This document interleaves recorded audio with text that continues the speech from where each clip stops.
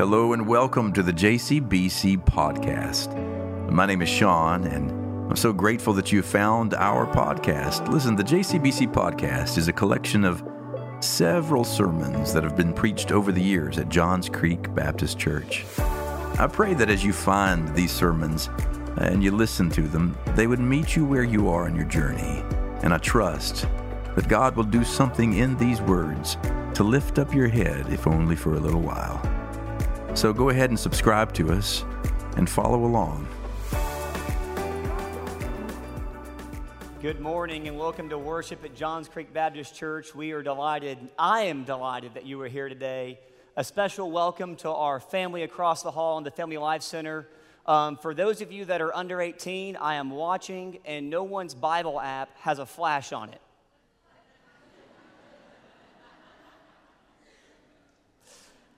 To our guests and those streaming in live, thank you for joining us. It is a special Sunday as we begin July 4th week. And like Michael said, I am so glad that you chose to be here and not at the beach today, as I was told to be here and not at the beach today. But before we begin, we're going to continue our exploration of the journey through Exodus and the people of Israel as they move through the desert towards Mount Sinai and get the Ten Commandments. I have to just share a little bit with you about our recent summer camp with the youth group. We got back Friday about 4 o'clock, and what a week it was. About 40 of our youth, 6th grade through 12th grade, came with us to Gatlinburg, Tennessee, because where else do you find Jesus but the land of banjos and funnel cake? And we had a great week there. Many of our college students and our young adults came to chaperone, along with some of our staff like Mr. Nathaniel and Adam Courtney were there, and it was a great week. And the favorite thing for me to witness this week as the youth pastor was to see the different generations in just a short window of age interact with each other, from 6th graders to 9th graders to 12th graders to our college students to members of our Roaring 20 class to some of the younger members on our staff. Seeing how everyone watched those above them and how to walk and what that meant to be a follower of Christ. But more importantly, the best moment for me this week was a conversation I had with one of our rising seniors, Connor Whitney, wonderful student, one of Johns Creek's own, has been here a long time. We were talking one night after worship, and he goes, "Man, they know my name." I was like, "Yeah, I know your name." He goes, "No, man, the 6th graders, like, I don't even know who they are, and they know my name. They know where I go to school. They know what I do, what I like, what I don't like." How cool is that they know who I am? I've got to walk so much taller next year when I'm a senior because I know I'm being watched. And that was such a beautiful moment to me to see the light bulb go off, not only in Connor, but the entire upperclassmen and our college students, young adults, to recognize the privilege it is as the adults and leaders in the church that they are being watched on how they walk, how they talk, how they call themselves a Christian. And it was a beautiful week to see them understand that and then live it out and take these young students who are learning to be adults and tweens and teens and what it means to be a Christian and have their own peers shepherd them through that. It was a beautiful week, and I wish you could have been there. But you don't have to wish. You can come with me anytime to camp. The door is always open. There is no limit to adults that we will let chaperone 3 a.m. get back in bed, please, for Jesus. I'm just saying I would do it for you. So with that, let us pray and let us begin our exploration of the Word this morning. God, we come to you this morning and we are in our best outfits, our hair and makeup, and I'm wearing makeup, have been done, and the songs have been sung, and the stage has been set, and we are here to welcome you and beckon you and invite you into the room. And God, we ask in this moment that you remind us that you were here long before the doors were ever unlocked. You were here long before the alarm clocks went off this morning, before the choir rehearsed, before the band played, before the lights were on, and that nothing we do this morning brought you into the room or brings you into the room. But what we come here to do on Sunday morning is a celebration of your presence and a recognition of your presence in our hearts. So God, we ask this morning that when we dive into your word, into your scripture, that our hearts are right, our hearts are ready. And we understand that we are not inviting you into this place, but we are recognizing what you are already doing and recognizing that this is the time that you invite us into your place, that you invite us into your home and your heart, into what you are already doing. So God, we ask that as we come into this room that our hearts are ready to be invited into the Spirit and all the mysterious ways that you will move this morning and this week. God, make us ready. Amen. This morning, we will continue our exploration through the book of Exodus and the journey of God's people out of Egypt, out of slavery, into the desert and the wilderness. And we come to an interesting point in the journey in the book of Exodus, and we've really just taken the first step after the pivot that happens around chapter 18 and 19, where the people of Israel, God's people, go from being slaves to becoming God's people. And that's an important pivot because the first half of the book of Exodus, half-ish, there's about 40 chapters, 18, 19 chapters of that, is getting them out of Egypt, getting them out of the bondage of Pharaoh, getting them out of the mindset of Pharaoh. We've explored that a lot as a church together this year. And right about this point is the pivot where they start to become God's people. We have stopped deconstructing them from Egypt, and God starts rebuilding them up as God's people. And that's an important shift to make to understand what's happening here on out as we explore the book of Exodus.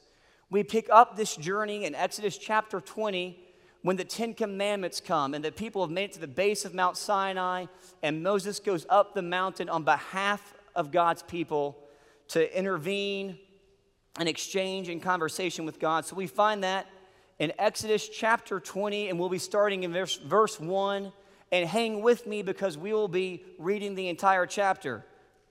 No Bible app has a flash. Verse 1. Then God spoke all these words, saying, I am the Lord your God who brought you out of the land of Egypt, out of the house of slavery. You shall have no other gods before me. You shall not make yourself an idol, or any likeness of what is in heaven above or on earth, beneath or in the waters that are underneath it. You shall not worship them or serve them. For I, the Lord your God, am a jealous God, visiting the iniquity of the fathers of the children on the third and fourth generations of those who hate me, but showing love and kindness to thousands, to those who love me and keep my commandments. You shall not take the name of the Lord your God in vain. For the Lord will not leave him unpunished who takes his name in vain. Remember the Sabbath day to keep it holy. 6 days you shall labor and do all of your work, but on the seventh day is the Sabbath, and the Lord your God in it you shall do no other work. You or your son or your daughter or your male or female servant or your cattle or your sojourner who stays with you. For in 6 days the Lord made the heavens and the earth and the sea and all that is in them, and rested on the seventh day. Therefore the Lord blessed the Sabbath day and made it holy. Honor your father and your mother, that your days may be prolonged in the land which the Lord your God gives you. You shall not murder. You shall not commit adultery. You shall not steal. You shall not bear false witness against your neighbor. You shall not covet your neighbor's house. You shall not covet your neighbor's wife or his male servant or his female servant or his ox or his donkey or anything that belongs to your neighbor. And all of the people perceived the thunder and lightning flashes and the sounds of the trumpet and the mountain smoking. And when the people saw it, they trembled and stood at a distance. Then they said to Moses, speak to us yourself, and we will listen. But let not God speak to us, lest we die. And Moses said to the people, do not be afraid, for God has come in order to test you, and in order that the fear of him may remain with you, so that you may not sin. So the people stood at a distance while Moses approached the thick cloud where God was. Then the Lord said to Moses, thus you shall stay the sons of Israel. You yourself have seen that I have spoken to you from heaven. You shall not make other gods besides me.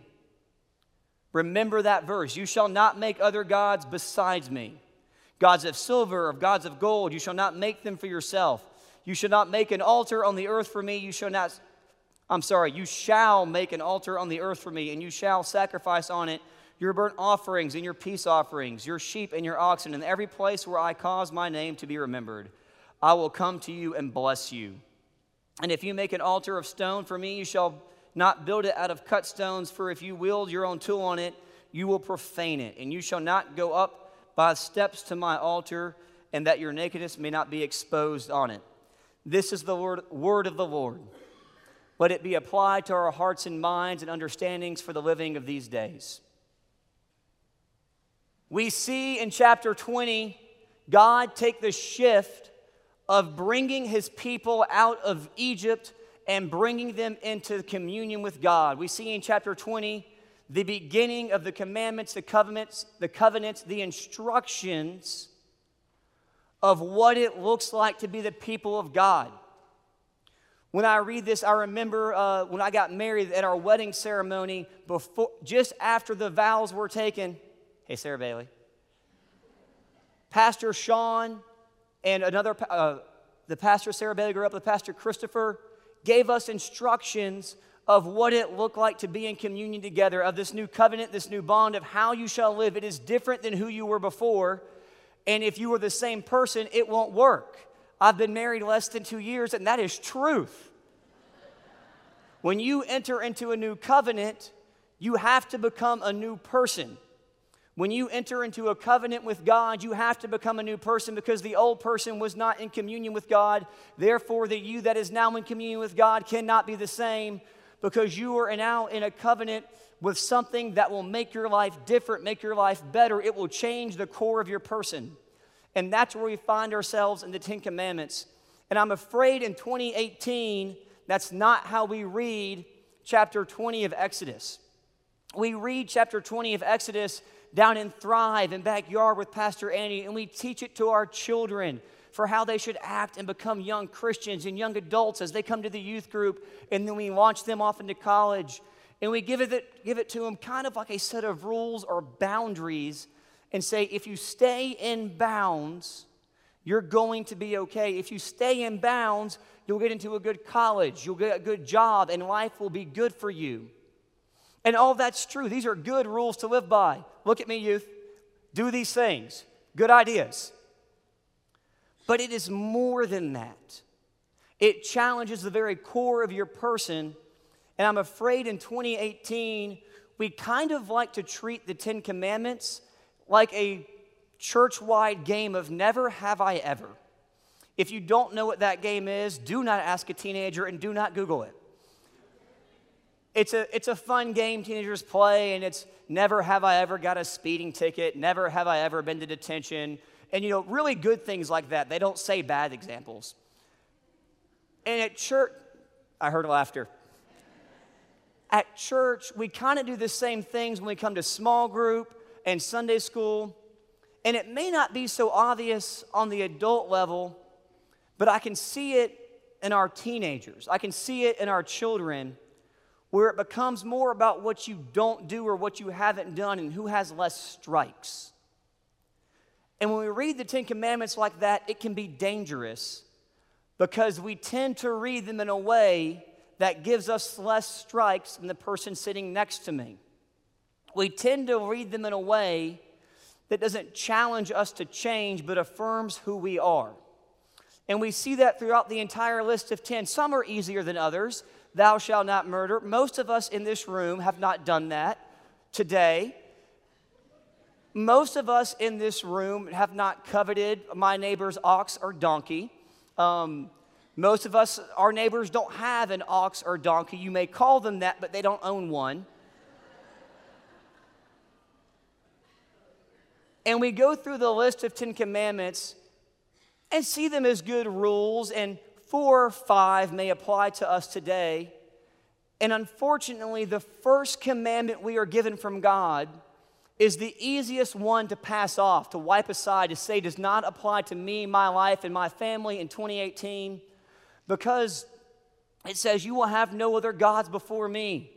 And having a Western Christianity heritage, most of us having a Western Christian Judeo-European heritage, having a monotheistic theology is all we know. having only one God is something that does not come as a challenge to us, because that's really all that has been instilled in our psyche. We think this may apply to religions of the Far East or other countries or other cultures, but here for most of us, having one and only one God is not a challenge. And that's probably true, that none of us read this commandment and say, I've really got to stop worshiping the Atlanta Falcons. Sorry, Matt Ryan, Natty I said, I got to chill it back a little bit. Because having a monotheistic, Michael, am I getting that word right? I'm tongue-tied, I've been at camp, I'm tired.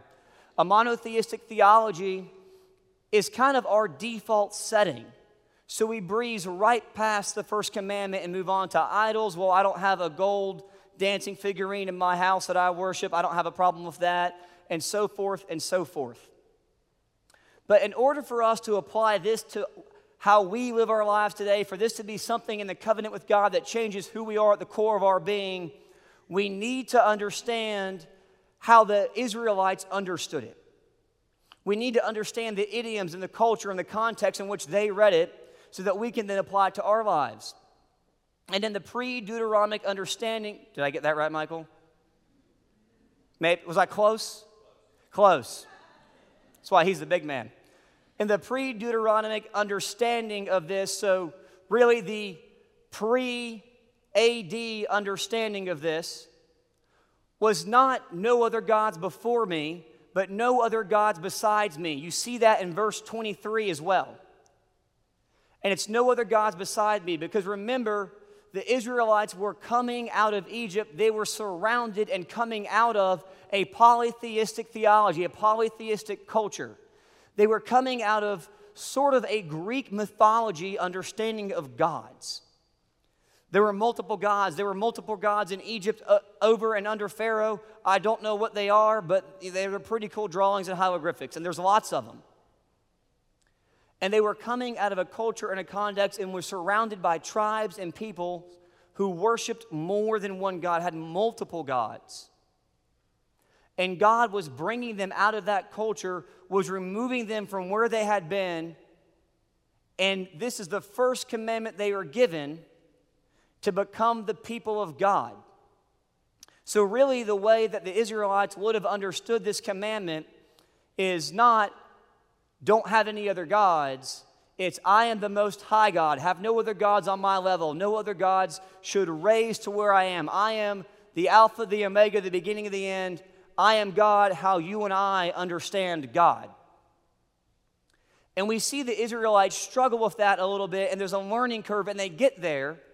And that's what a lot of the book of Exodus is about. We see them build a golden calf and worship it and struggle when other tribes or communities interact with them, because they start to stray, they start to question, does this God have something to offer my life that mine maybe doesn't? Does this God have a theology that might fit my life better than mine? And so God is really training the Israelites to understand, I am the God. I am the only God. I am the only thing in your life which you should subscribe this much worth to. And that's important to us to understand, because if we read this as, you shall have no other gods besides me, that there shall be no lateral equal to me in your life, then maybe we can't swipe it aside just as easily. Now, don't get me wrong. Most likely the majority of the people in this room are not struggling with other deities that they are putting on God's level, but I bet if we did a raise of hands, we could find out that there's a lot of things in our lives, mine included, that we raise to God's level, not above God, but equal with God. And we struggle with that. And I think for us to understand that, we need to understand what Karl Barth said about the Ten Commandments. He referenced to Luther. He's a famous theologian, much smarter than I am, almost as smart as Michael McCullough. And Karl Barth said, when he was talking about the Ten Commandments, so he's referencing Luther's theology on the Ten Commandments. The first being the first commandment, states, you shall have no other gods before me. What does this mean? What are other gods? According to Luther, Martin Luther, we talked about him in October, Dr. Lloyd Allen came and did his in-person character. He was the start of the Reformation. So according to Luther's explanation, which coincides exactly with the biblical view, a God is that in which humans place their trust, in which they have faith, for which they expect to receive what they love, and to protect them from fear. A God is that to which one gives one's heart. A God is that to which one gives one's heart. And I think if we were honest with ourselves, there are too many things in our lives today besides the church, besides Jesus Christ, besides the Lord our God, that we give our trust, that we give faith, that we expect to protect us from that which we fear, and for that we give our hearts. And we as adults, those of us in this room, those of us who have gone through the faith formation process and think we have it, it's easy for us to say that we can separate those. We can compartmentalize those. That I understand the difference between this part of my life and that part of my life and why those may be important, and I give them as much attention as I give God. I may give them more time than God. I may give them more of my life than God. I still understand. I know that God is more important. They may be on a level with God in my life, but I know that's not the case. If I had to choose, I would choose God. I know that work's not as important as God. I know that where I live and the presentation that I present to the world is not as important as God. But we give it as much time and energy. And while we may believe that we can compartmentalize that, or while we may lie to our own selves that we can compartmentalize that, it is not working for the young children across the hall that are watching us as Christians of how to be followers of Jesus Christ. I see it every week and every day as a youth minister that we are raising things so high in our lives that they have become equal with God, that the children that we are discipling and that we are shepherding do not know what it means to be a Christian. And I don't mean that they don't understand what it means to be a follower of Jesus Christ. They get that, trust me. There is nothing that gives me more faith in the future of the church than the zeal and the heart that these teenagers have for God. But the lives that we are living, that they are watching, are not ones that promote to them that nothing in your life should be more important than God, or nothing in your life should be as important than God.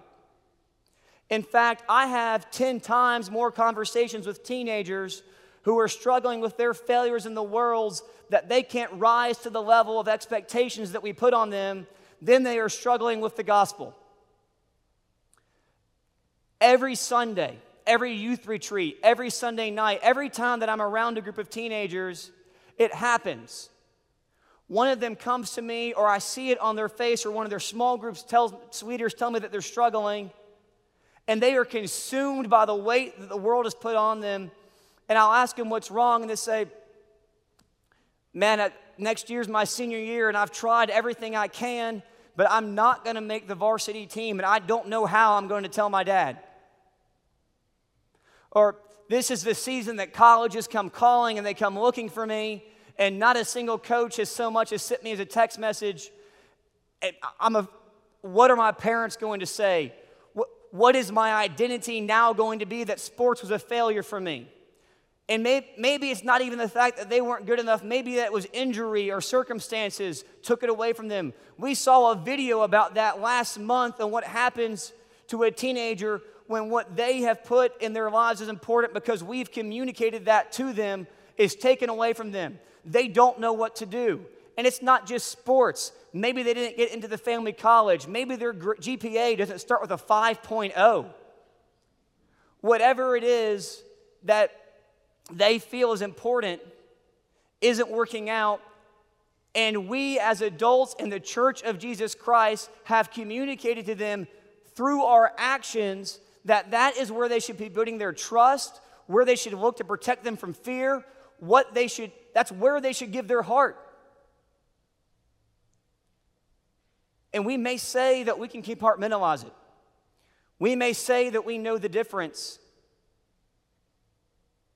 But is that just a lie that we tell ourselves so we don't have to let go of what's important to us? Because if there's one thing that I've learned in doing youth ministry is that whoever it is that you are at your core, whatever the truest version of yourself is, that's what the people that are watching you are going to see. That our teenagers have an incredible gift to see into you and to see into your heart and see who you are. And it challenges me because I can't put up a front in front of them and pretend to be somebody that I'm not. So it's no surprise to our youth group that I'm not a perfect person. But it also needs to be a gut check to everybody in this church, and the church with a capital C, that you can't trick the generation behind us into thinking that you know the difference, into thinking that while you may give something more time, more energy, more commitment, more value, more trust than God, that you know the difference. That you know that when the world is stripped out from under your feet, it is not to those things that you will run, but to God. That when you are in a time of need, that you won't go those places, but to God. That when you are fearful, that when you are unsure, that when you don't know what your next step is, that you won't go to those things, but you will go to God. And it may be that we are so deep in that lie that we actually believe it ourselves, but we're not fooling anyone around us, and truth be told, I'm not sure we're fooling our peers. So my question to you today is, where will you go whenever what it is fails? Where will you go when whatever it is that you put your time, your money, your commitment, your heart, your whole being towards, where will you go when it fails? Because it will. It's happened multiple times in my lifetime. I've seen the rise and fall of the stock market when things don't go well in 2008, and my dad's business almost failed. I knew where he was going. Or those who watch you know where you were going to go.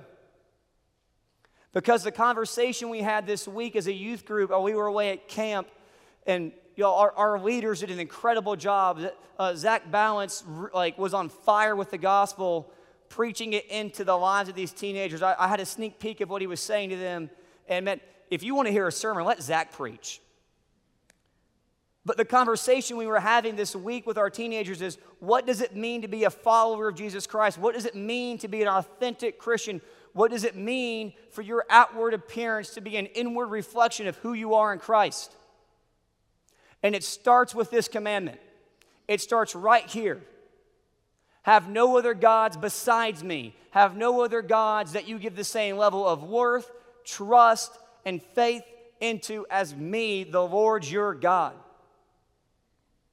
And you could see the wheels turning in their head this week as they grapple with what that might look like in the world. And you could see that they were having to process so many lies and other messages that the world was giving them of what was important. And you could see that they have been trained and really sculpted that our outward appearance is what defines us. That as long as I could polish what was outward, that what was happening on the inside didn't matter. That as long as on Sunday morning I could put on my church outfit, go to church, and understand who Jesus was, I was not putting any gods before me, or before the Lord your God. And the scripture that we leaned on all week of what does that look like to be a follower of Jesus Christ, the scripture that we grew with, struggled with, stretched with all week of what does it mean to be an authentic follower of Jesus Christ, comes from the book of Matthew. It's in Matthew chapter 16, starting in verse 13. Now, when Jesus came into the district of Caesarea Philippi, he began asking his disciples, saying, "Who do people say the Son of Man is?" And they said, "Some say John the Baptist, others say Elijah, but others Jeremiah, or one of the prophets." He said to them, "But who do you say that I am? Who do you say that I am?" And Simon Peter answered and said, Thou art the Christ, the Son of the living God. And Jesus answered and said to him, Blessed are you, Simon Bar-Jonah, because the flesh and blood did not reveal this to you, but my Father who is in heaven. And I also say to you that you are Peter. And upon this rock I will build my church, and the gates of Hades shall not overpower it. I will give you the keys of the kingdom of heaven, and whatever you shall bind on earth shall be bound in heaven, and whatever you shall loose on earth shall be loosed in heaven. Then he warned the disciples that they should tell no one that he was the Christ. From that time, Jesus began to show them, his disciples, that he must go to Jerusalem and suffer many things for the elders, chief priests, and scribes, and be killed and be raised upon the third day. And Peter took him aside and began to rebuke him, saying, God forbid it, Lord, this shall never happen to you. But he turned to Peter, Get behind me, Satan. You are a stumbling block to me, for you are not setting your mind on God's interest, but on man's. Get behind me, Satan. You are a stumbling block to me, for you are not setting your mind on God's interest, but on man's. That is the scripture that we lived in for 5 days with our youth group. And what we talked about was how curious it was that Jesus rebuked Peter as Satan just sentences before he said he would be the rock on which he would build his church.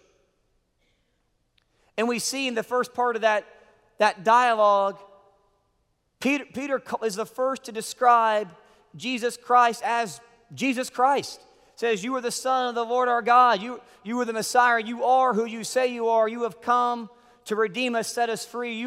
You have come to take us out of Egypt. And moments after he said that, he begins to challenge Jesus.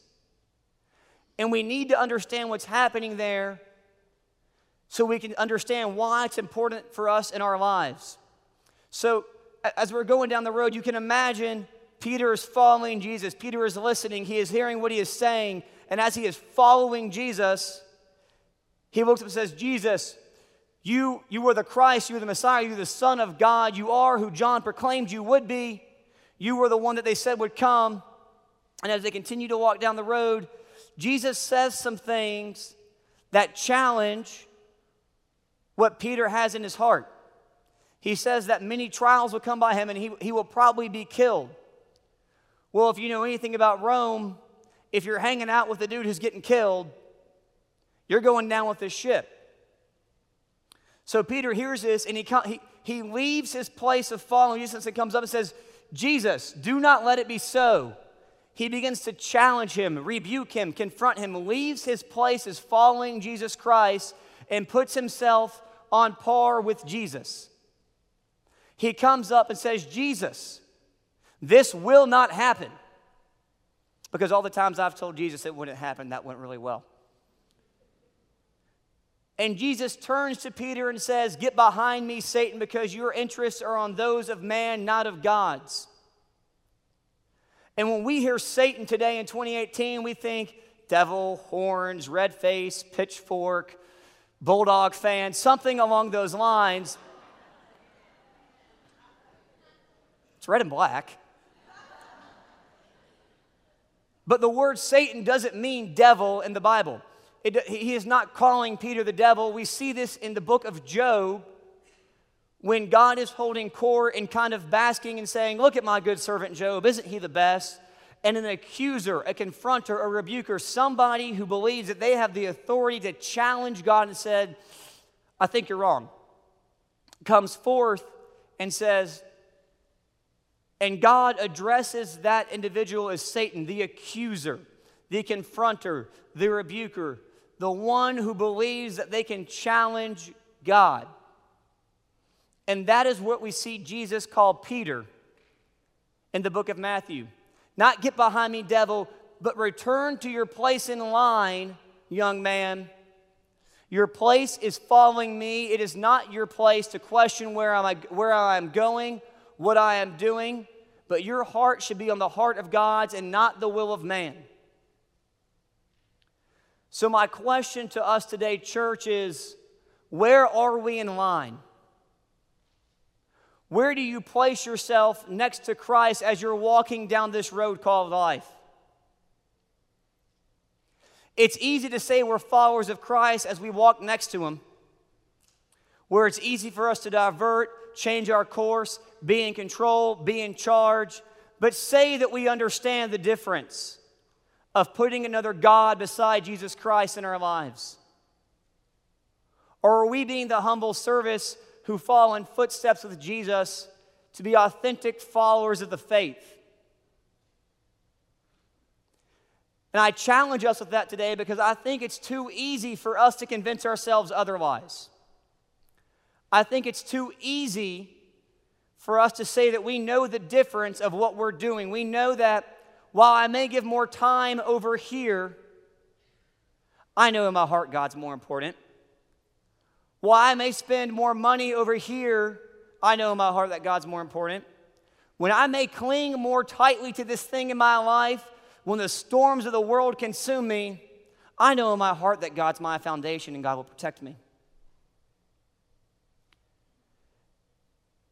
And I charge you with that today because there is a whole room of students across the hall and in the basement in children's worship that need you to be followers of Jesus Christ so that they can be followers of you as they learn what it means to be a follower of Jesus Christ.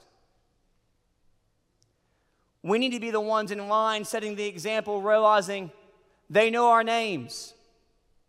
They know what I invest as important in my life. They know where I place my trust. They know where I retreat. And they're following me there. Whether you're a parent, a grandparent, an aunt, an uncle, or just somebody who is a member of this community of faith, that means that you are family, and that means that there is about 100 other youth in this church that are following you and how you walk. They don't need you to tell them what the gospel is. They know that. They know the Bible better than I could ever imagine or dream as a youth pastor. I brag about how well they know their Bibles. But they need adults in the faith that will walk tall and show them that there are no other gods in this world worth putting next to their God. They need adults in the faith that will put their faith in Christ and not themselves, not in the empires that they can build around them. Because all we're doing when we put our faith in ourselves is teaching our children that they are on their own to make it in this life, and that if they do anything short of perfection, that they fail.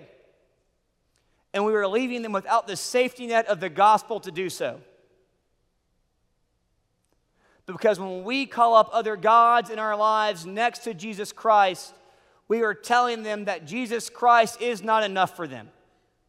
That Jesus Christ is not enough to protect them from their fears, to have faith in, to put their trust in.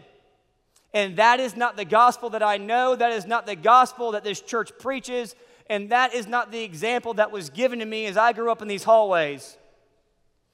So this morning, we need the reminder that our work is not finished. That we have a generation behind us that is ready and willing to take up the torch, but they need us to show them the way. We need more stories like Abby Hammond's, who had adults invest in her life, adults who authentically showed her, not told her, that Jesus Christ was above all else in their lives. And that is how we can change the world, and that is how we can continue to be guarders of the faith. Let us pray. God, we know that all too often that when you begin to come into our lives and challenge us and stretch us and call us elsewhere, that our initial reaction is to be afraid and to put up guards in our life, to put our mask on and pretend that we have it all under control. But God, this morning as we leave this room, we leave this hour, we leave this time together as family and faith, We ask that your Spirit allows us to be vulnerable enough to call ourselves Christians, to call ourselves followers of Christ. We ask that you make our hearts vulnerable enough to show others where we are imperfect, where we have our scars and our bruises from battle, and invite others into that imperfection so that we can point to you. We ask that you allow our hearts to be vulnerable enough that we don't have the fear and the need to build up empires around us to try and prove to the world that we are something that we are not. We ask that you make our hearts vulnerable enough, open enough, broken enough for you to intercede. Because, God, we know that there are no other gods beside you, before you, next to you, underneath you, or around you, but you are the Lord our God, the Messiah, the Alpha, the Omega, the beginning of the end, the one whose voice boomed and called this earth into existence, whose finger ran across the horizons and called up mountains and carved out valleys. And it is that you who we should put our trust in, our faith in, that we should retreat to, that we should invest our lives in. And God, we pray that you make us vulnerable enough to do so and allow others to see it in how we walk. Because, God, the world may tell us it is what is on the outside that's important. But we know that what's on the outside is not enough. That the covenant that you called us into at Sinai has to happen from within. And no projection from the outside of us of who we are, what we are going to be, what we aren't, what we could be, is enough, but that you just love us for who we are. That we are, nothing else. And we ask that we accept that promise from you today. We pray all of these things in your name. Amen.